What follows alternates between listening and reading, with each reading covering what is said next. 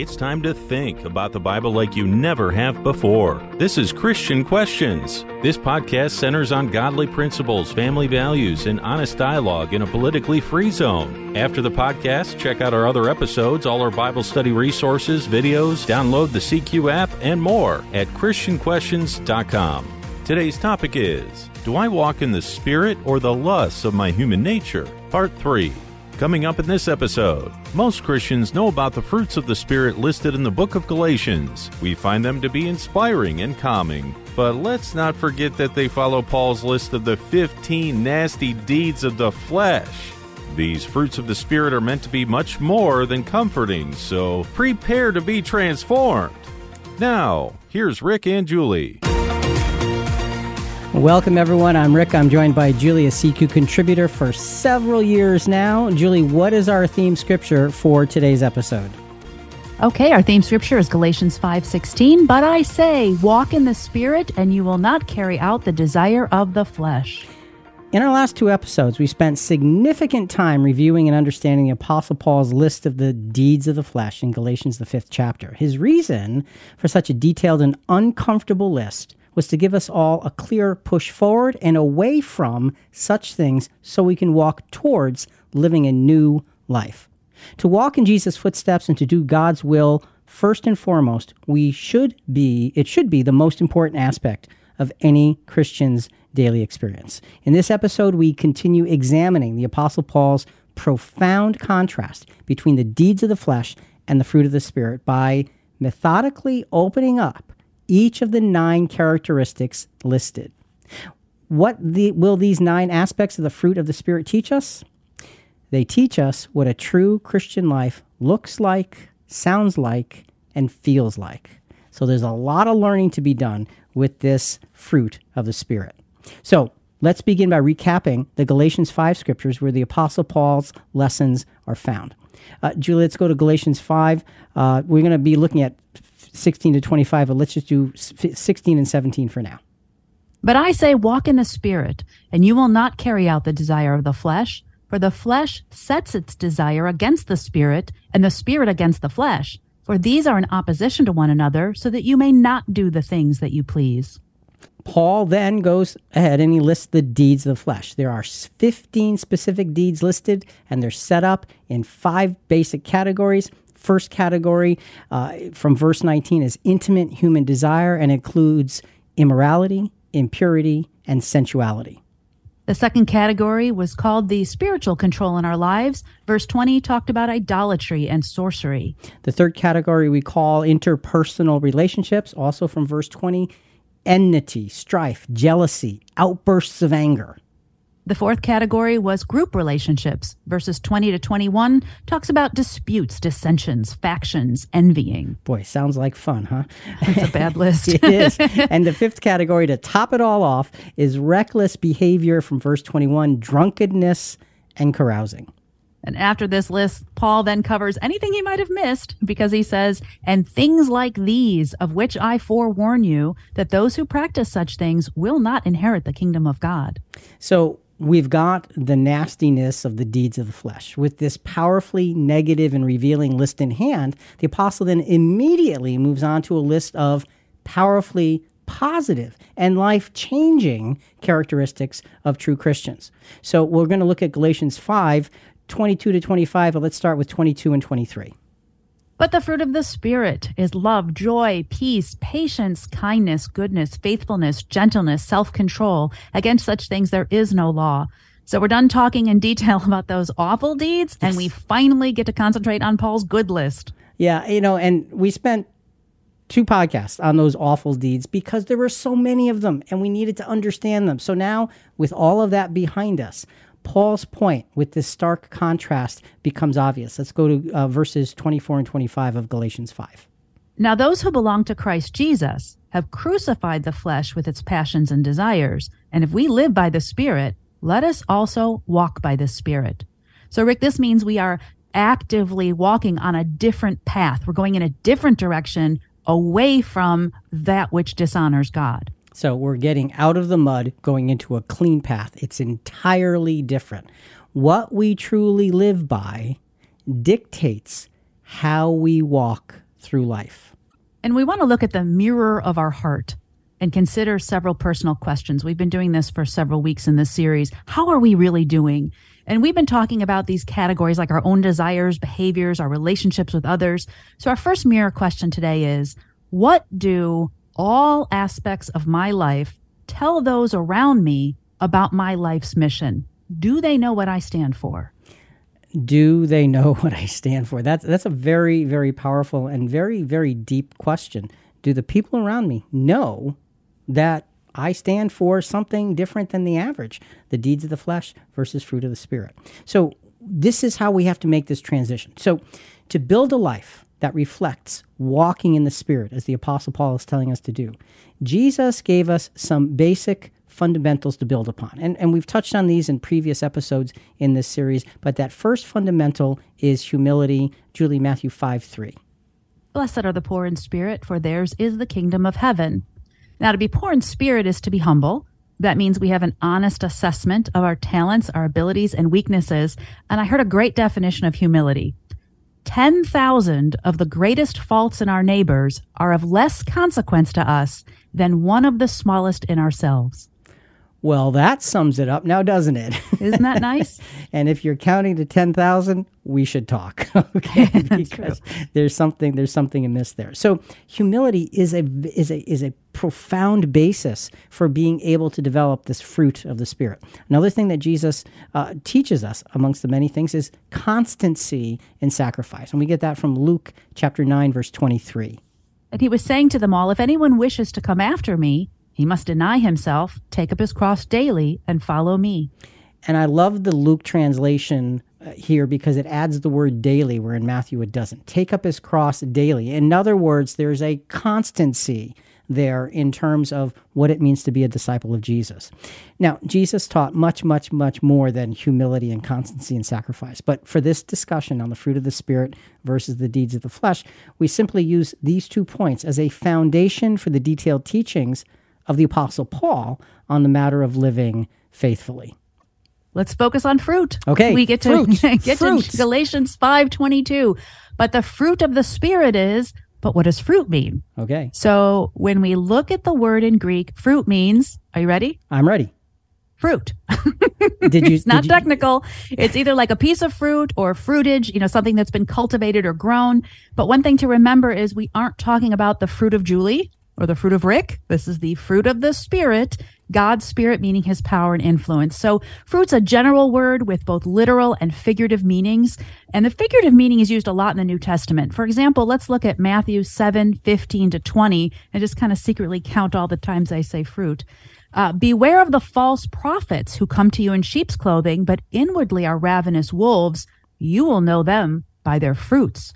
Grapes are not gathered from thorn bushes, nor figs from thistles, are they? So every good tree bears good fruit, but the bad tree bears bad fruit, and a good tree cannot produce bad fruit, nor can a bad tree produce good fruit. Every tree that does not bear good fruit is cut down, thrown into the fire. So then, you will know them by their fruits. 7 times. 7 times you said fruit. And Jesus is teaching a very, very important lesson, a very specific lesson here. And it's simple. Good fruit, here's a shocker. Good fruit comes from good trees. Good trees are cultivated. They're cared for so they can bring forth good fruit. It's an intentional action to make a tree good so it bears good fruit.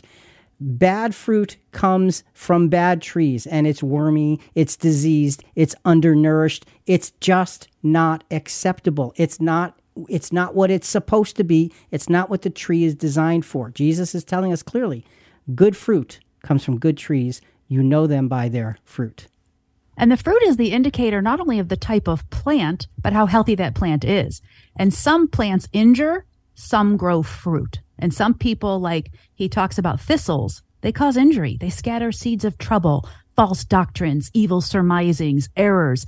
Some people, don't you just see them like thorn bushes? When they reach out, they impede, they irritate, they annoy, they injure whoever comes in contact with them. So those who are God's people can't live fruitless lives or lives that hurt others. Our fruit is supposed to be nourishing and refreshing. We should be seen as helpers, builders, and peacemakers.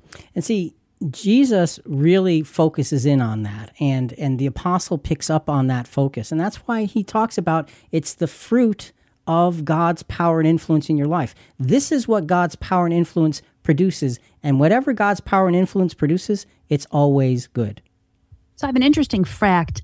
I'd read every tree here that does not bear good fruit is cut down and thrown into the fire. When Palestine, now Israel, was under the rule of the Ottoman Turks for about 400 years until 1917, there was a tree tax imposed. You had to pay a tax for every tree growing in your yard, so what didn't produce profitable fruit, you cut down, because it would mean a loss instead of a revenue. It was expensive not to bear good fruit. Well, never knew that. That is one of those little-known facts that really brings out the importance of cultivating the right trees, cultivating the right things.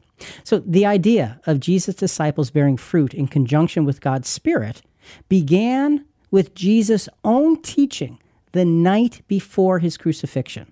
First, he spoke of the Spirit being a helper for his followers in his absence. So we're going to go to John 14, 25 to 27. And again, this is the night before Jesus' crucifixion. These are the last teachings that he gives to his disciples. And we normally read from the New American Standard Bible. This one we're going to read from New International Version. All this I have spoken while still with you, but the Advocate, the Holy Spirit, whom the Father will send in my name, will teach you all things and will remind you of everything I have said to you. Peace I leave with you, my peace I give you. I do not give to you as the world gives. Do not let your hearts be troubled and do not be afraid.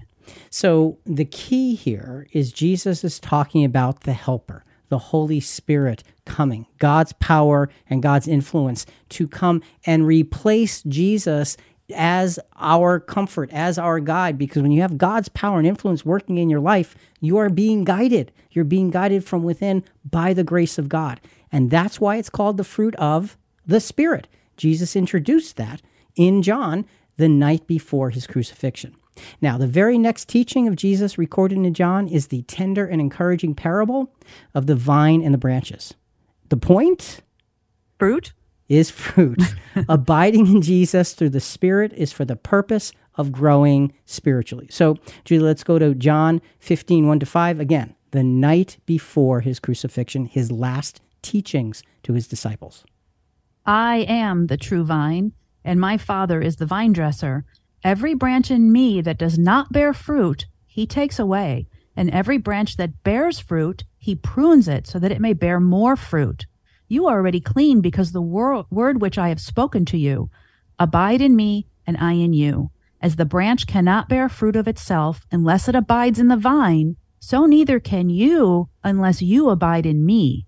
I am the vine, you are the branches. He who abides in me and I in him, he bears much fruit. For apart from me, you can do nothing.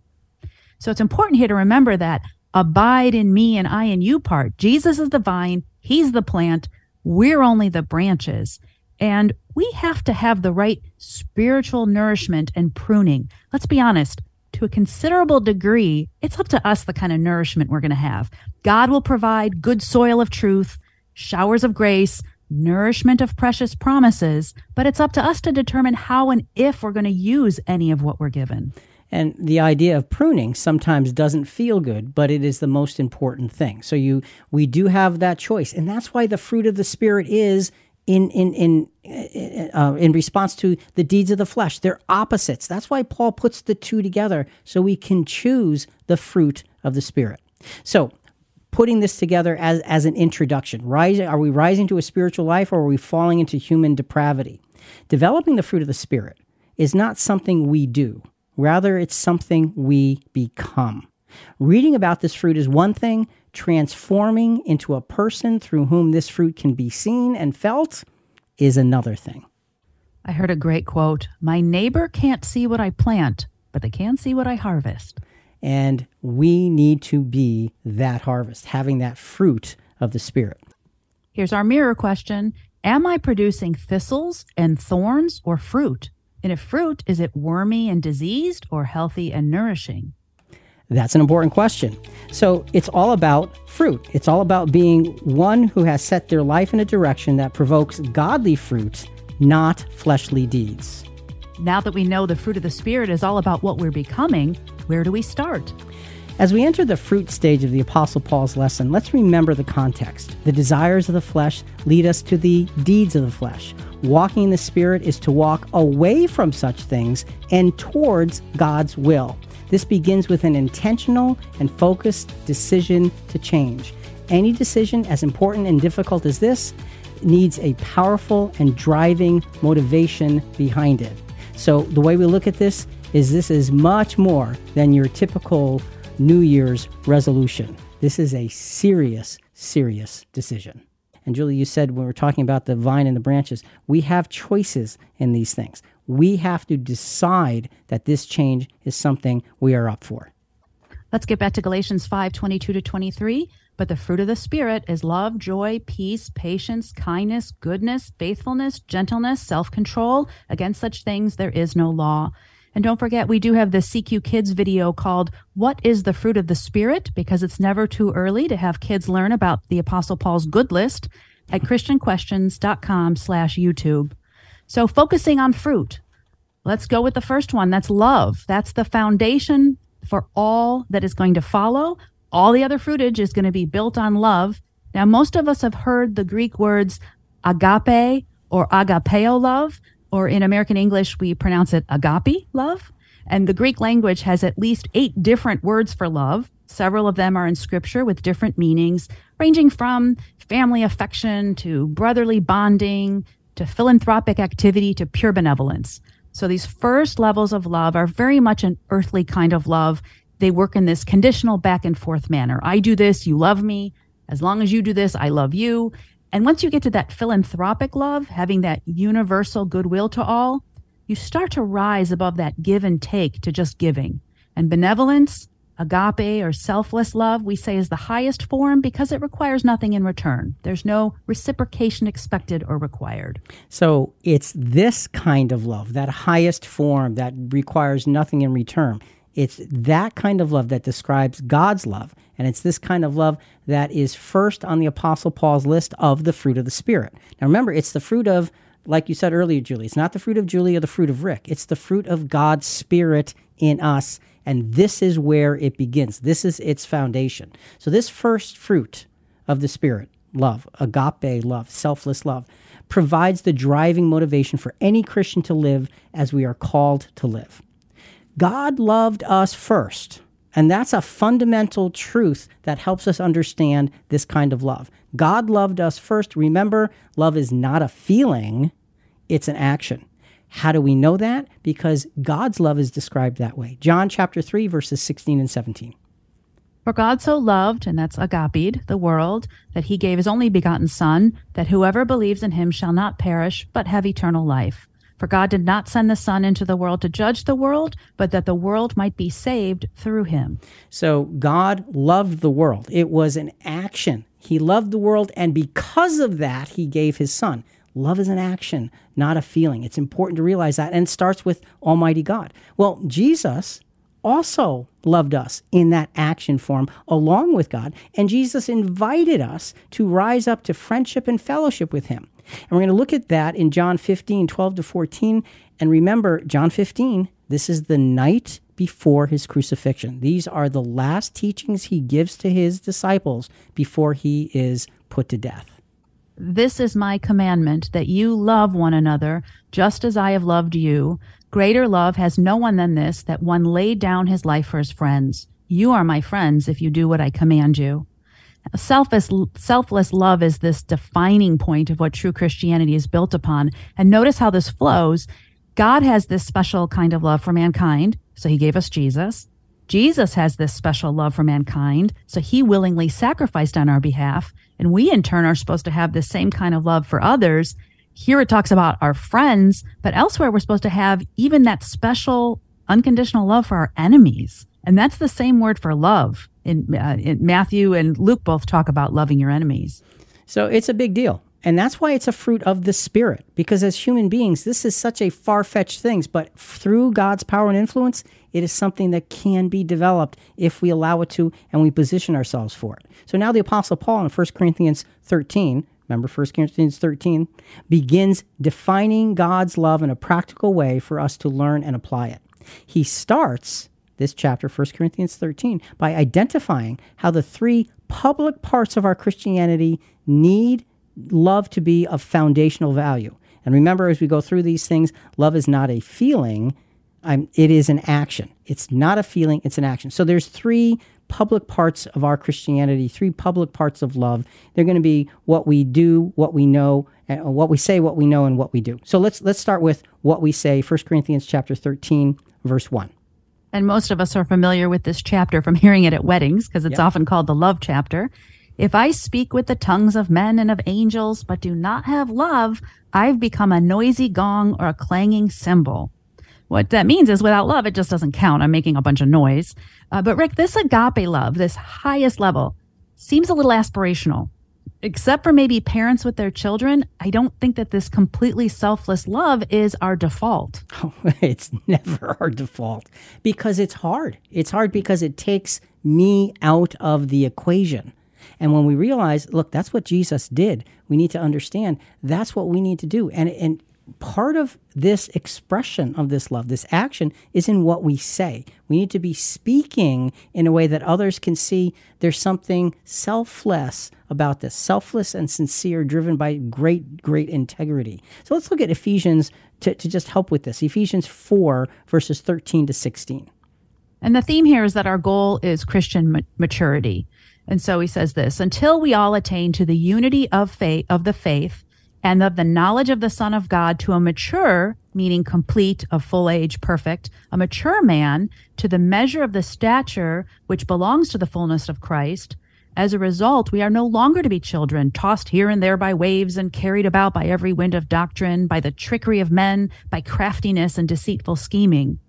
So to be a mature Christian requires selflessness and that kind of love that doesn't require anything in return, although it still seems hard, again, when it comes to loving our enemies, to be mature. You know, and that's going to be a theme. This seems hard, and it is hard, and that's why it's the fruit of the Spirit, not the fruit of us, because it is hard, because we're trying to strive to a level that is not normal human reaction and response. So we need to really focus in on that. So you've got this maturity thing happening. Maturity in Christ means growing up and focusing on what brings growth and not attention, not that clanging cymbal that you read about. How do we do this? Well, Ephesians 4, 13 and 14 talked about being a mature Christian. Ephesians 4, 15 and 16 now round that out. But speaking the truth in love, we are to grow up in all aspects into him who is the head, even Christ, from whom the whole body, being fitted and held together by what every joint supplies, according to the proper working of each individual part, causes the growth of the body for the building up of itself in love. So, speaking the truth in knowledge, no. Speaking the truth in excitement, no. Speaking the truth in seriousness. Now, you got to be serious, but that's not the point. It's speaking the truth in love. What does that mean? Without any thought of personal gain. For the sake of others, you speak the truth. That's what he's talking about. So this maturity of the body of Christ, this is a key factor of that. And it's part of being in the body. In the body means that you are some small little part of the whole. So it grows up in itself in love. The body has to grow in love. This is what nourishes it. So what we say has to be the right thing for the right reason. That's why it's a fruit of God's Spirit in us. What we say is important. Let's go to what we know. 1 Corinthians 13, verse 2. So that's back to the love chapter. If I have the gift of prophecy and know all mysteries and all knowledge, and if I have all faith so as to remove mountains, but do not have love, I have nothing. So this is, I tell you, the Apostle Paul, the brilliance with which he expresses himself as he's teaching very important things, it's phenomenal to me. He says, look, if I know all kinds of things, if I know mysteries and I have faith that's so powerful, it removes the mountains in my life. If I don't have this selfless love, it's useless. He's showing us how fundamental love is. And this is why it's the first of this list of the fruit of the Spirit, the fruit of God's power and God's influence in our lives. It has to be there so the rest of the fruit has a way to grow. This is a big key to understanding how the fruit of the Spirit can flourish in us. Let's go to 1 Corinthians. Let's go down to chapter 8 now, verses 1 to 3. Now, concerning things sacrificed to idols, we know that we have all knowledge. In other words, we know the truth on this. Knowledge makes arrogant, but love edifies. If anyone supposes that he knows anything, he is not yet known as he ought to know. But if anyone loves God, he is known by him. So again, it's great to know, and we are privileged to know truth. We are profoundly privileged. But the point is, it's love that edifies. Knowing something is very important, but it's that selfless application of that helps it to mean something to others. And, when it edifies, that's what we're talking about. We're talking about building up others. If anyone loves God, he's known of him. Think about that. If we have that selfless love toward God, he knows us. This is why this is such a fundamentally profound, important thing. Knowledge, even by miraculous means, is meaningless unless God's love drives that knowledge. We might be too focused on what we know and not on how we actually live. If I haven't missed a day of church on Sunday for the last 10 years and I can recite scriptures from memory, but it hasn't changed my character for the better, am I really becoming more Christ-like? It's the transformation, the fruitage that's important. Yeah. Now, this is not to say that we just throw knowledge away. Okay, we don't want to make that as a point. The point is that everything that we do, every way that we try and grow, has to have this selfless love behind it, because God had it, Jesus had it, and Jesus said, you need to have this toward one another. So this is a direct command from Jesus, and it came to us the night before his crucifixion. He was very, very specific on this point. So what we know is important, needs to be expressed through this selfless, benevolent love. So we've talked about what we say, what we know, and now in 1 Corinthians chapter 13, verse 3, we're going to talk about what we do. Back to the love chapter. And if I give all my possessions to feed the poor, and if I surrender my body to be burned, but do not have love, it profits me nothing. Think about that. He's talking about, and Paul is being very, very, I won't say sarcastic, but he's being very grandiose in this picture. If I give my body to be burned, it means nothing if I don't have that selfless love, because it's just a show. So what we do needs to be driven not by, hey, people are going to look at me, but by, hey, this is an expression of God through Christ in me, and it's something good for those around me. Matthew chapter 6, verses 1 to 2 is a great example of what not to do. Beware of practicing your righteousness before men to be noticed by them. Otherwise, you'll have no reward with your Father who's in heaven. So when you give to the poor, do not sound a trumpet before you, as the hypocrites do in the synagogues and in the streets, so that they may be honored by men. Truly, I say to you, they have their reward in full. So this has a practical application when you accidentally on purpose let it slip about how much you donated to this cause or that, or letting everyone know what you did to help someone else with that motivation of making yourself look good. So I've got a mirror question. Do I secretly like the label of Christian because people think I'm something better than I really am? Ooh. I know that one hurts. Yeah, I can't. But this is important. The selfless love is the thing that's important here. The doing of righteous acts is meaningless before God if they're not driven by God's love in us. Now, look, folks, we're not saying don't do righteous acts if you're doing them for the wrong reason. It's still good to do them, okay? Others are benefiting, and that's good, but it's not the development in you that's important as a Christian. We need to do righteous acts to benefit others, but let us find that development in us. So, Julie, quickly, how about a few practical examples of this kind of selfless love in action? I think some things we can do to help the brotherhood is be slow to believe evil of one another, help ourselves so that we're not a burden on others, give with our whole hearts. We don't want to be half-hearted or with secret reservation or resentment. And I know one of the things that you value very much, keep private matters private, no gossip. That's right. Absolutely no gossip. Those are really, really important matters. And it's important to realize there's many things that we can do as individuals to rise up to this level of selfless love. And again, don't be discouraged because it's the fruit of the Spirit. It's not the fruit of me. So Julie, rising to a spiritual life or falling into human depravity, what do we have? A life of benevolent love that is modeled after God and our Lord Jesus is a life that has a solid foundation for walking in the Spirit. Without this foundation, the other fruit of the Spirit would never fully mature.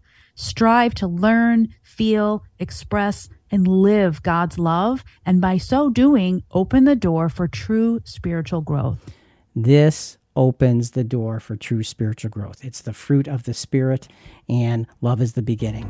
We've all heard that love is the answer, but let's take that one step further and say that God's love working in us is the answer. With selfless love securely in place as the foundational fruit of the Spirit, what comes next? While this list of the fruit of the Spirit is not in a specific order of development, its order does seem to suggest a sequence of sorts. Selfless love is the foundation. I think that's pretty obvious. By its mere presence in our lives, it automatically opens up access to a kind of joy in life that most people can't see or experience. This joy, which is based on God's love and plan, then brings a unique brand of peace to us. So these are the first three fruit of the Spirit that helps us process the traumas and tragedy of life. So there's a sense of process here in these first three fruit of the Spirit. As this episode continues, we're going to observe how the fruit of joy and peace are an outgrowth of selfless love. Okay, they're an outgrowth. In episode 1257, our next episode, we're going to look at the fruit of the Spirit that's developed based on selfless love. And those fruit are patience, kindness, and goodness. And finally, the last in this series will be episode 1258. It's going to be the fruit that is the result of the selfless love: faithfulness, gentleness, and self-control. And I get that selfless love is the foundation, but why is self-control mentioned last? Because I think it's the culmination of all of these things. To truly have self-control is to truly be Christ-like. To have that selfless love is to begin as Christ-like, and to have it all develop and then be in you at the end is to truly be Christ-like. So I think that it's just this bookend perspective that really helps us see how it all fits together. So this fruit of the Spirit is an outgrowth of selfless love, developed based upon selfless love, and a result of selfless love. So let's get started. What's next? Focus on the fruit. Joy. Finally, we get to joy. Joy is a newly produced gladness based on selfless love and spiritual things. In Greek, this word translates into English. Joy means cheerfulness and calm delight. And true and lasting joy is a fleeting experience in our world. For many, joy is experienced as a one-off event like the birth of a baby or a wedding or the accomplishment of a difficult task. So you have these things that happen, and we have this joy. Well, the idea of joy being a fruit of God's Spirit, remember, it's a fruit, it's a result, it's a fruitage of God's power and influence in us, implies that this joy should be always accessible and ever inspiring. So it should be something that we always have access to. And it's supposed to be a baseline, not a moment, not an emotional outburst. It is an eternal focus that helps us to move forward. And that's a good way to describe it. It's supposed to be, it's a baseline. All right. How does that work? How do we get there? Well, fleeting joy, and you mentioned, is common. Even among many who hear the name of Jesus, fleeting joy is common. Let's go to Mark chapter 4, verses 16 and 17. And the context of this is the parable of the sower, where Jesus explained how the gospel message, pictured by seeds, fell on 4 different kinds of soil, picturing how different attitudes of heart receive the gospel. Let's go ahead and pick this up in verse 16. In a similar way, these are the ones on whom seed was sown on the rocky places, who, when they heard the word, immediately receive it with joy, and they have no firm root in themselves, but are only temporary. Then when affliction or persecution arises because of the word, immediately they fall away. Okay, so you have this parable, and it talks about these rocky places receive the word of life, and it's joyful. It gives them that delight, that cheerfulness. It's like, this is awesome stuff. And then because they have no strength of root and because of afflictions and difficulties, it fades. It's fleeting joy, just like in all of the other experiences of people's lives. So Christianity can easily fall into that category. But that's not the kind of joy we're talking about here. It's something bigger. It's something different. So how the Spirit produces joy in us. How does it do that? God's Spirit opens our eyes of understanding to the power and the impact of his plan. What do we mean by that? Joy comes from the sense of the bigness of what God has done, is doing, and will do all through Jesus. Let's illustrate that. One example of joy in God's plan on many levels. We're going to go to one example that's going to show us joy in very different ways. It's going to begin with individual personal joy, and it's going to expand from there. We're going to be looking at the birth of Jesus. There's those scriptures in Luke chapter 2 that everybody knows. Let's go to Luke 2:7 when Mary gives birth. In the King James Version, and she brought forth her firstborn son and wrapped him in swaddling clothes and laid him in a manger because there was no room for them at the inn. If you've ever been in the situation where you've experienced the birth of a child, it is a joy that you just can't get your head around. It's such an amazing thing after the difficulty of labor, and now there's this baby. And you can imagine the joy that Joseph and Mary felt at the birth of Jesus. You think they worried that they were in a stable? It didn't even occur to them. He's born. He's real. And it's just such a joyful moment. That's personal joy. But wait, the birth of Jesus produced much more joy than that. It would bring more than personal joy. It would bring joy to the entire world. Let's continue in Luke chapter 2, verses 8 through 12. And there were in the same country shepherds abiding in the field, keeping watch over their flock at night. And lo, the angel of the Lord came upon them, and the glory of the Lord shone round about them, and they were sore afraid. And the angel said unto them, Fear not. Behold, I bring you good tidings of great joy, which shall be to all people. For unto you is born this day in the city of David a Savior, which is Christ the Lord. And this shall be a sign unto you. You shall find the babe wrapped in swaddling clothes, lying in a manger. This is joy that the angel says, great joy, which shall be to all people. So the birth of Jesus didn't just bring personal joy to parents. This is his life would bring an incredible joy to all people everywhere. So you can see that joy can happen on all kinds of different levels. But wait, there's something else here. There's something else. Not only does it bring great joy to all people, but the joy of Jesus' birth brought joy in heaven as well. We know that because when we go to Luke chapter 2, back to it, verses 13 and 14 explain that to us. And suddenly there was with the angel a multitude of the heavenly host, praising God and saying, Glory to God in the highest, and on earth peace, goodwill toward men. So you have the angels rejoicing. The angels, they're praising God. Now, this wasn't a put on. This wasn't an act. This wasn't a, okay, go say that you're praising God and sing. This is angelic joy just being expressed, and the shepherds happen to be able to hear it. I can't even imagine what that would have been like. The point is, the joy of Jesus' birth was personal, it was earthly, and it was heavenly. It was on all different levels, and that's a hint as to the joy that we as Christians should carry.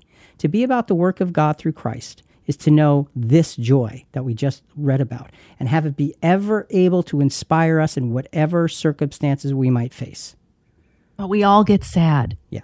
So am I failing as a Christian if I'm not running around throwing flower petals all the time? Is my tree wormy if I'm not producing fruit that's always joyful? All right, that's a really good question. And the answer is we can't confuse a feeling of joy with that baseline of operation of joy. Let me ask you this. The scripture says, Jesus was sorrowful. This is what he says, my soul is sorrowful even unto death. Was he throwing flower petals around? Was he smiling and happy and jumping out of his skin? No. But he had the joy of his Father in him.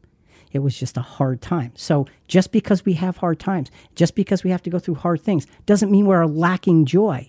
We need to be able to harness it from within.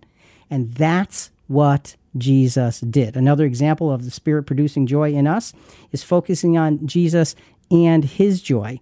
Hebrews chapter 12, verse 2. Fixing our eyes on Jesus, the author and perfecter of faith, who for the joy set before him endured the cross, despising the shame, and sat down at the right hand of the throne of God. So you have Jesus embracing the experiences, the difficulties, despising, making little of the shame. Why? Because the joy of God was driving him. So let me ask you another question. There's such a thing therapists are now calling toxic positivity. And I read an article from USA Today, and this was a quote. A therapist, Melissa Dowd, said, "Toxic positivity is when you avoid all negative thoughts or feelings, pretending everything's going well when it's not." And another psychotherapist describes it as unrelenting pressure to be happy and positive no matter what the circumstances are. So suppressing our emotions and coating them over with something pretty may not allow us to process them in a healthy way. It's okay and even healthy to be upset or even angry or annoyed. Can you speak to why this fruit of joy isn't just a false veneer that we fake? Yeah. And this fruit of joy is from the inside out. And it's really important when you have those difficult emotions to deal with them. I cannot stress enough from personal experience and experience with lots of those of us who struggle. And that's pretty much everybody. We have to experience those emotions. And it doesn't mean you are joyless. It just means that for the moment you're having hard things. And inevitably, if you process through them and you can put your experience into the hands of God because his hands are bigger than yours, you realize that it's God's providence that will bring you through. And that is where the joy comes in. That's what we have to get to. It's important to go through those things. The Apostle Paul was depressed at one point. Jesus was sorrowful unto death. Elijah said to God, "Please take my life." Many great individuals of faith went through hard times. It doesn't mean they were joyless. It just meant that their joy was internal, needed its place to be able to be expressed as they dealt with those things. So let's go a little further. Another example of the Spirit producing joy in us, joy in the brotherhood and their experiences. We're going to look at 1 Thessalonians 2, 19 and 20. And the context here is the Apostle Paul is going to be speaking, and he was personally, emotionally, and spiritually attached to the churches and the brotherhood. He said this, "For who is our hope or joy or crown of exaltation? Is it not even you in the presence of our Lord Jesus at his coming? For you are our glory and joy." In other words, the Apostle Paul is saying, I look at you, I feel this sense of God's goodness and grace, and it inspires me. You drive me. You give me joy. Now, Rick, I don't mean to put you on the spot, but I've known you for a long time. I've seen you sad to the point of tears. I've seen you frustrated, but never to the point of giving up on yourself or anyone. But you often, almost too often, use the phrase, "it's all good." And it kind of drives me crazy because you use it when things are most decidedly not going good. How does this relate to your joy? And are you sure you're not pretending to be happy because you know you're supposed to be? Oh, no. This is not a pretending. When I say it's all good, I mean it's all good, even if it's some of the most hard experiences I've ever had to face. And when I say it's all good, here's what I mean. What I mean is I may be suffering. I may not want you to know all about the details at this moment. I may be suffering. I may not have an answer. I may not know what to say or do, but I know that God's providence is there and will lead me, and I'm just looking for that. So it's all good because God's providence will deliver if I stay close to it. Therefore, it's all good. It's not like I'm having a great time, but it's all good because this is the lesson that I am supposed to learn. And those are hard lessons sometimes. Again, joy is a basis for action. It's not a feeling. It's a basis to say God's providence delivers. And even if the delivery brings pain, it's still good because we're being developed in Christ. Jesus taught us that his love and joy would be able to work in us. Well, let's go back to John 15, verses 10 and 11. And again, this is the night before his crucifixion. There's a definite pattern that's unfolding here. "If you keep my commandments, you will abide in my love, just as I have kept my Father's commandments and abide in his love. These things I've spoken to you so that my joy may be in you and that your joy may be made full." But now here's a quick question. I read, "You will abide in my love if," that's unconditional agape love, but only if you keep my commandments. That seems like it's pretty conditional. well, it's conditional because to abide in Jesus' love means that you accept his redemption of your person. And the world doesn't want his redemption, so they're not going to abide in his love. Jesus is saying, come, I will live as your redeemer if you will follow me, and now you can abide in my love. So yes, it is conditional. It's based on being redeemed. It's based on being bought and living in that state of being. The world will get the redemption later. It will be given to them at their resurrection. We as Christians get it now. That's how we open the door to abide in his love. Okay. So I almost see it like two rooms. One's dark, one's filled with bright light, and that's where that unconditional love, joy, and peace are. And as long as I'm in that room, I get to be the beneficiary of those blessings. Yes, absolutely. And we want to stay in that room. God's love, Jesus' love, and the love that we're supposed to be developing bring us there. And joy is what grows out of that because we see the magnitude of what God has for us. Jesus also prayed for us to have his joy. This is in John 17, 13, and 14. Interestingly, coincidentally, no, I think not, this is also the same night, the night before his crucifixion. Here's what he said. But now I come to you, and these things I speak in the world, so that they may have my joy made full in themselves. I've given them your word, and the world has hated them, because they are not of the world, even as I am not of the world.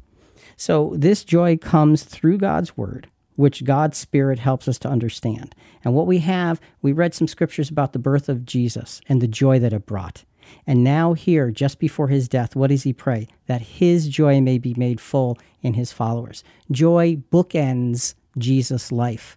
This is why it's one of the primary fruit of the Spirit. We need to have it inside of us. It doesn't always shine out, but it needs to be there the way it was in Jesus.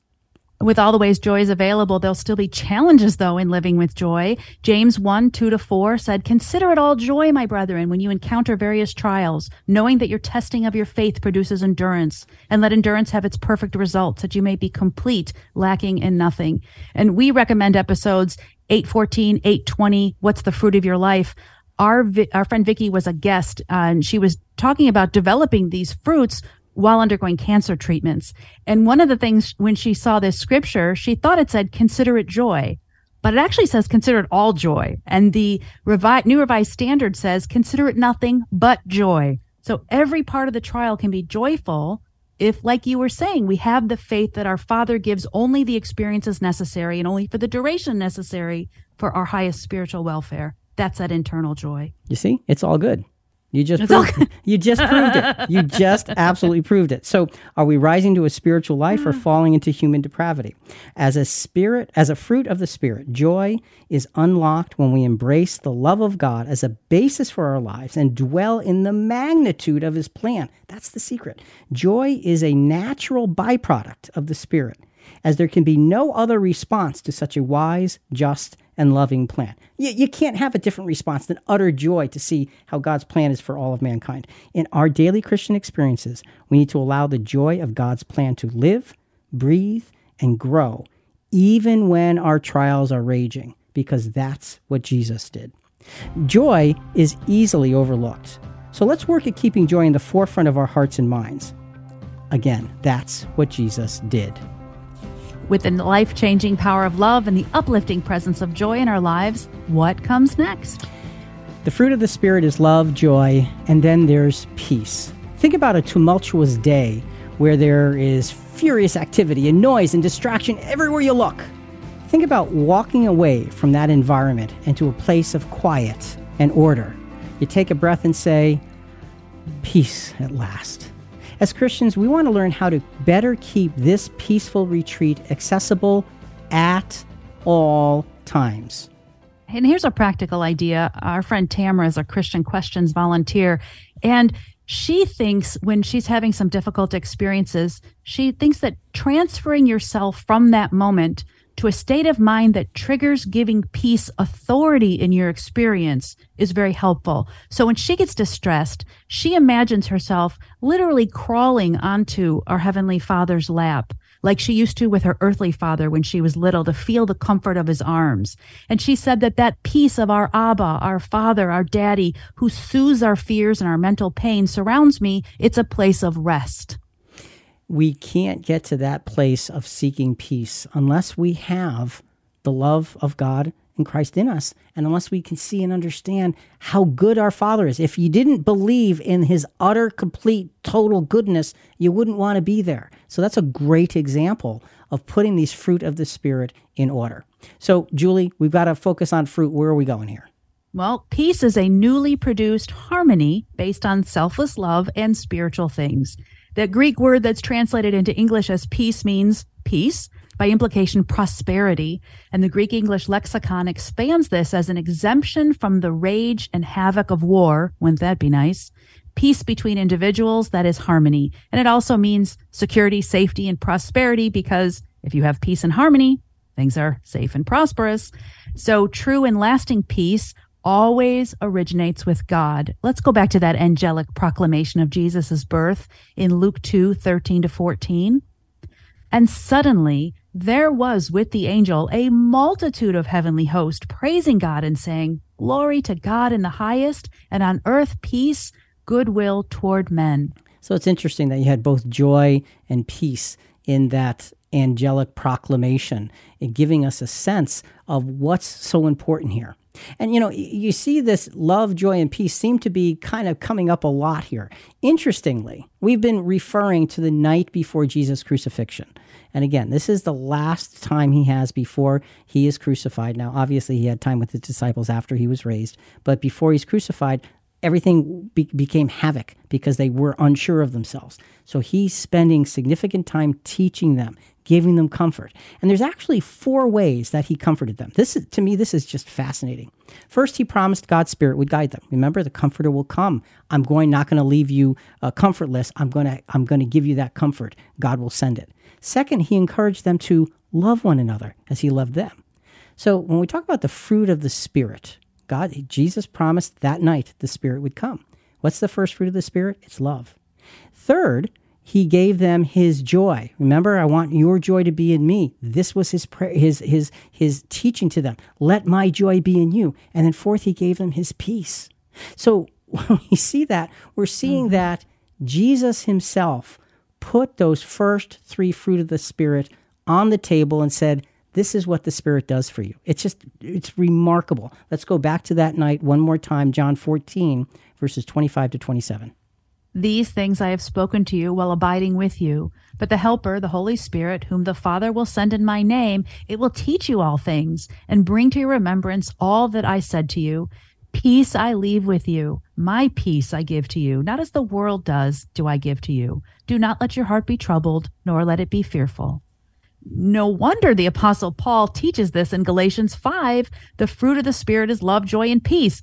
Jesus lived it, so Paul taught it. That makes sense. It does, and it's just remarkable how those 3 fruit of the Spirit are all right there that night. They're pointed out along with bringing the Spirit. So for God's Spirit to produce peace within us, we have to be willing. We have to be willing to live differently, beginning with putting on love as a basis for our lives. And again, there's a process we're going to go through this next scripture. Colossians chapter 3, let's start with verse 14. Beyond all these things, put on love, and that's that selfless agape love, which is the perfect bond of unity. All right, so you've got that kind of as a basis, and no surprise there. Once clothed with love, we have all things in harmony, which can only bring joy. So what does this combination produce? Well, let's go to Galatians 3, the next few verses 15-17. Let the peace of Julie, it doesn't say that. Let the peace of Christ rule in your hearts, to which indeed you were called in one body, and be thankful. Let the word of Christ richly dwell within you with all wisdom teaching, and here comes the joy, admonishing one another with psalms and hymns and spiritual songs, singing with thankfulness in your hearts to God. Whatever you do in word or deed, do all in the name of the Lord Jesus, giving thanks through him to God the Father. So I see what you were saying here. You've got love, and then peace is joy. Love and joy is peace. That's it. Love and joy is peace. So if I'm not feeling peaceful, this is the same kind of questions I was asking. Does that automatically mean I'm not growing that fruit of peace? And I think I know the answer now, because if I'm dependent on the peace of Jesus, on my own, I could get nervous just like anyone else. But if I picture I'm in that bright room with all that light and it's peaceful there, I'm promised peace if I'm abiding in Jesus. Yeah, you are promised peace. However, sometimes life is not peaceful. And sometimes It's rarely peaceful. and sometimes life calls for us to act differently. I mean, was Jesus all peaceful when he's clearing the temple?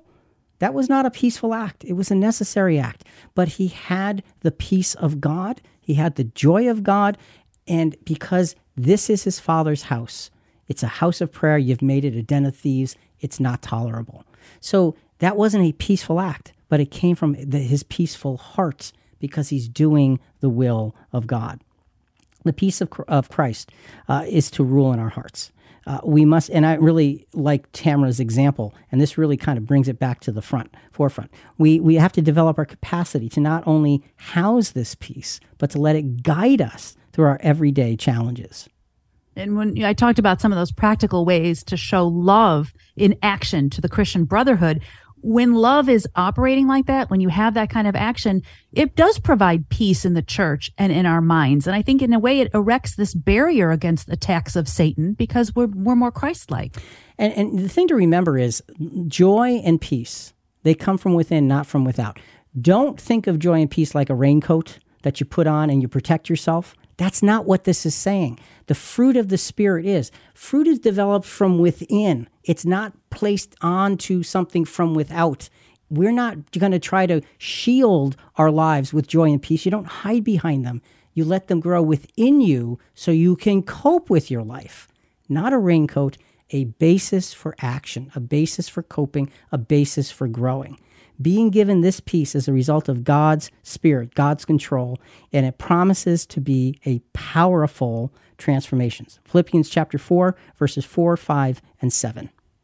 Rejoice in the Lord always. Again, I say, rejoice. Let your gentle spirit be known unto all men, and the peace of God, which surpasses all comprehension, will guard your hearts and minds in Christ Jesus. You notice it doesn't just kind of drape over you. It comes from within. The peace of God, it surpasses explanation. How can you have that internal peace? People don't understand. Jesus had it going to the cross, hanging on the cross. He had it because he was in the midst of his Father's will, and he knew the end result. It's a beautiful thing to learn how to develop through God's Spirit. Finally, one last scripture that brings our entire discussion of these first three fruit of the Spirit into focus. Romans chapter 5, verse 1, and then we'll go to verses 3 to 5, and Julie, I'm going to interrupt you several times. Therefore, having been justified by faith, we have peace with God through our Lord Jesus Christ. Okay, peace is there. We are justified. We have been redeemed, and that gives us peace with God. Go ahead. And not only this, but we also exult, and here comes joy again. We exult in our tribulations, knowing that tribulation brings about perseverance, and perseverance proven character, and proven character hope. So you see, with those things, you can rejoice because those things that are coming at you and burying you are actually good. Just like we were talking before, it's all good. This is what we talked about in James 1:2 in the last segment. Consider it joy, all joy, when you fall into diverse difficulties and trials, because they produce growth. Not gross. It feels gross, okay? But they produce growth. And this is important because it comes from the inside out. The joy of God working with us comes from the inside out, and the peace as a result of that comes from the inside out. And now let's continue. Verse 5, and hope does not disappoint, because the love of God has been poured out within our hearts through the Holy Spirit who is given to us. So you started the scripture with peace. You had the joy of the experiences. You have the love of God's been poured out in our hearts because of God's Spirit. There you have it. Got all four in one nice little package. That's right. The fruit of the Spirit begins with love, joy, and peace. That's where we're starting. And folks, we are just beginning to unfold the fruit of the Spirit. This is like the introduction. Much more to come. So wrapping this up for now, Julie, rising to a spiritual life or falling into human depravity, what do we have? As a fruit of the Spirit, peace is a quiet but amazingly powerful asset. This specific and godly peace originates with our acceptance of God's plan for us and the entire world. We can only attain and maintain such peace if we freely let the love of God transform us and then live in the joy of that transformation. As fruits of the Spirit, love, joy, and peace are game changers. They will make our lives different. We just need to let God's Spirit have its dominion in our everyday. If God's Spirit can have its dominion, we can learn this love, this joy, and this peace. Okay, Julie, I know we've read this scripture like 1,000 times, but one more time, Galatians 5:22 and 23. But the fruit of the Spirit is love, joy, peace, patience, kindness, goodness, faithfulness, gentleness, self-control. Against such things there is no law. So in our next episode, episode 1257, we will address the fruit that is developed based on selfless love. And again, so next episode, patience, kindness, and goodness. And then in episode 1258, we're going to wrap it all up with the fruit that is as a result of the selfless love, faithfulness, gentleness, and self-control.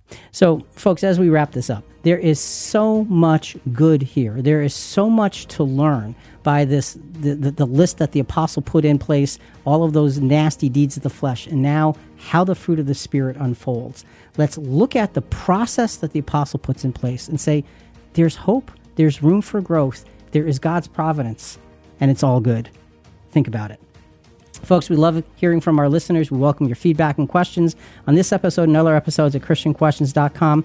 Also, coming up in our next episode, as we mentioned, Do I Walk in the Spirit or the Lusts of My Human Nature? Part 4. Talk to you next week.